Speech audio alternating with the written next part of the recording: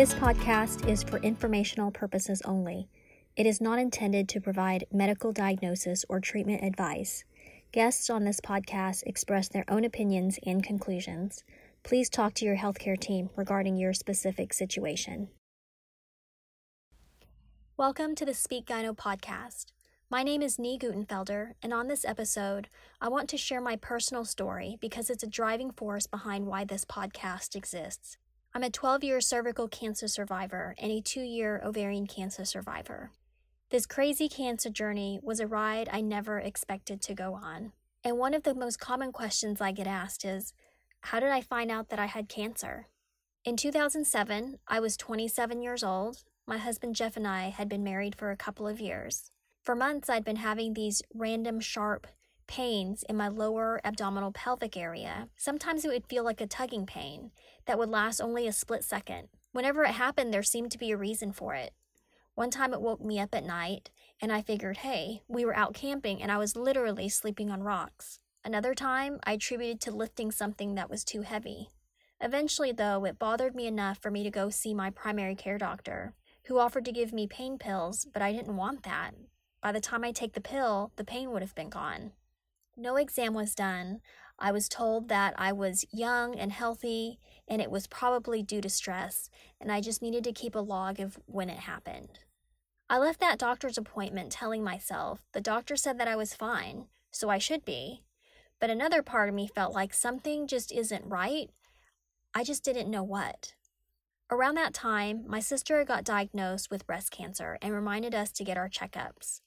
I decided to see a new gynecologist, and in hindsight, I felt like that worked in my favor because my new doctor was thorough reviewing my history and paperwork as a new patient. It was from this initial visit that I received my first abnormal pap smear. Now, abnormal pap smear typically doesn't lead straight to cancer, but for whatever reason mine did, even though my previous well woman exam the prior year was normal. I was scheduled for a colposcopy and a biopsy where additional cells were taken for further testing. A few days after that, I received the news from my doctor that I indeed had cervical cancer. She was able to get me in to see a gynecologic oncologist the very next morning. Prior to this, I was rarely sick. I'd never seen a specialist and didn't know really what to expect. But on this appointment, he did an exam and took a second biopsy because the results from my first biopsy weren't 100% clear, and presented us, my husband and I, with a couple of options. I could either do a radical hysterectomy or do chemo and radiation, and the choice was ours as the cure rate was the same with both options. Jeff and I decided to go with surgery because we felt like it's a good thing that surgery was an option. Plus, I wanted the cancer out of me as soon as possible. Shortly after surgery, my surgeon, who was also my oncologist, delivered the news that the cancer had spread to my lymph nodes, so I would need further treatment. I remember crying at the time because I was hopeful that all I needed was surgery, but unfortunately, that wasn't the case. After recovering, I completed 5 rounds of cisplatin chemotherapy, 25 treatments of external pelvic radiation, and 2 treatments of internal radiation, also known as brachytherapy. When you're in treatment, things are happening so fast. It's going from one appointment to the next scan, the next treatment. But it's not until treatment is over that you really have time to process and start living with the long-term side effects. On the outside, I never looked sick. The chemo that I was on didn't cause me to lose my hair. In particular, when you're finished with treatment, a lot of times people have a tendency to think you're back to normal and life continues where you left off. But that couldn't be further from the truth. On one hand, I had beaten cancer, yet on the other hand, I was now in my 20s and in early menopause because radiation had fried my ovaries. It also caused me to have an overactive bladder, which I take medication for. Then there was also the fear of getting a recurrence. Every day, I wondered if that was the day that I would have a recurrence. I felt like cancer snuck up on me the first time, so it could happen again. Some people thought that I worried too much, and it seemed crazy that every time I had an ache or pain or cough, cancer would pop into my mind. The logical, pragmatic side of me knew that some of those thoughts were ridiculous, but sometimes my imagination would get the best of me. I really didn't know anyone my age who had gone through what I did, and as far as I know, I couldn't find any local support groups for cervical cancer, despite a lot of talk about the HPV vaccine. So I reached out to an ovarian group. I realized that although the type of gynecologic cancer was different, there were far more similarities. Over time, my fears subsided, where I'd almost forget what I had been through or even that I had cancer, until there was a reminder, such as someone asking if I have children. I would joke that we have 2 dogs, but it wouldn't stop there. They would continue to inquire, well, why don't I have kids? And so sometimes I would tell them I can't have any kids. And they would say things like, that is such a shame, as if that's supposed to make me feel better. A lot of people have no idea how their inquisitions can be painful triggers, especially for young survivors. Believe me, I was ready to move on with my life and beyond cancer, but it seemed like I couldn't fully escape it. My sister had breast cancer at age 33. My dad had skin cancer in his ear, and my mom had breast cancer. I also had an aunt who passed away from her 3-year battle with breast cancer in 2016. I learned that I have relatives in other countries with various types of cancers, yet no one really wanted to talk about it. I wanted to find out more so that I could take action and be proactive. So I decided to do genetic testing. My results came back that I had 2 gene mutations of unknown significance. There was nothing to worry about. If and when there are updates to the genetic database, I would be notified. So fast forward to October of 2017. Over a period of about 6 months, I gained about 5 pounds, which doesn't seem like a lot, but it is a lot for me. And I figured, hey, it's because I'm in menopause. What I didn't realize at the time was I had been in menopause for over 10 years. Why the weight gain now? I also noticed the daily Vesicare for my bladder didn't seem to be as effective. I was needing to go to the bathroom more often and thought it was due to weaker pelvic muscles because that has happened in the past.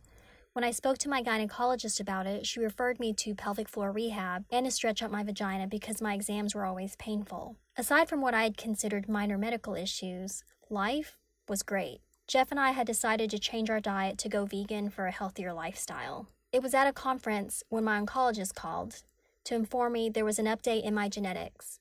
One of my mutations has been reclassified and linked to a higher risk of breast cancer, so I essentially have the BRCA BRCA gene, and was to go in the following week to discuss increased surveillance. 2 days after that conversation, I was at another conference where I was so hungry, and I gave in to eating a turkey sandwich. My stomach was in painful knots, and I was so incredibly nauseous, I couldn't hold anything in. I remember texting Jeff that we really had to go, and he raced us home, where I had diarrhea and vomiting for almost 5 hours. No medication helped. I thought that meat sandwich really did a number on me because now I have food poisoning. It wasn't until I noticed blood in my stool that we went to the ER. After doing blood work, urine tests, x-ray, came back that I had colitis, but everything else was normal. In fact, just a couple months prior to this, I had completed my annual checkups, my well woman exam, and everything was normal from that. So then they did a CT scan, which revealed my cervical cancer was back and metastasized in my omentum. So basically, my original cancer had spread in my abdominal area where there were several masses. I was admitted in the hospital where the staff worked really hard to get my pain and nausea under control. And while I was there, they did a needle biopsy, and I scheduled a consult with my gynecologic oncologist. The biopsy came back that I had metastatic cervical cancer. But my oncologist looked concerned because my cancer isn't supposed to come back after all these years. My CA-125 tumor marker was at 972, normal range is less than 35, and the pathologist could not rule out that it wasn't ovarian cancer. Surgery wasn't an option. There wouldn't be much to gain with higher risks. I would start both Taxol and carboplatin chemotherapy every 3 weeks. He couldn't tell me how many rounds I'd have, only that I'll be in it for the long haul, starting treatment the following week. I never made it to the following week. 2 days after that appointment, I was back in the ER. My stomach continued to swell, and I was constipated. I felt like I had a medicine ball in me, and there was no position that was comfortable. The pain, unbearable.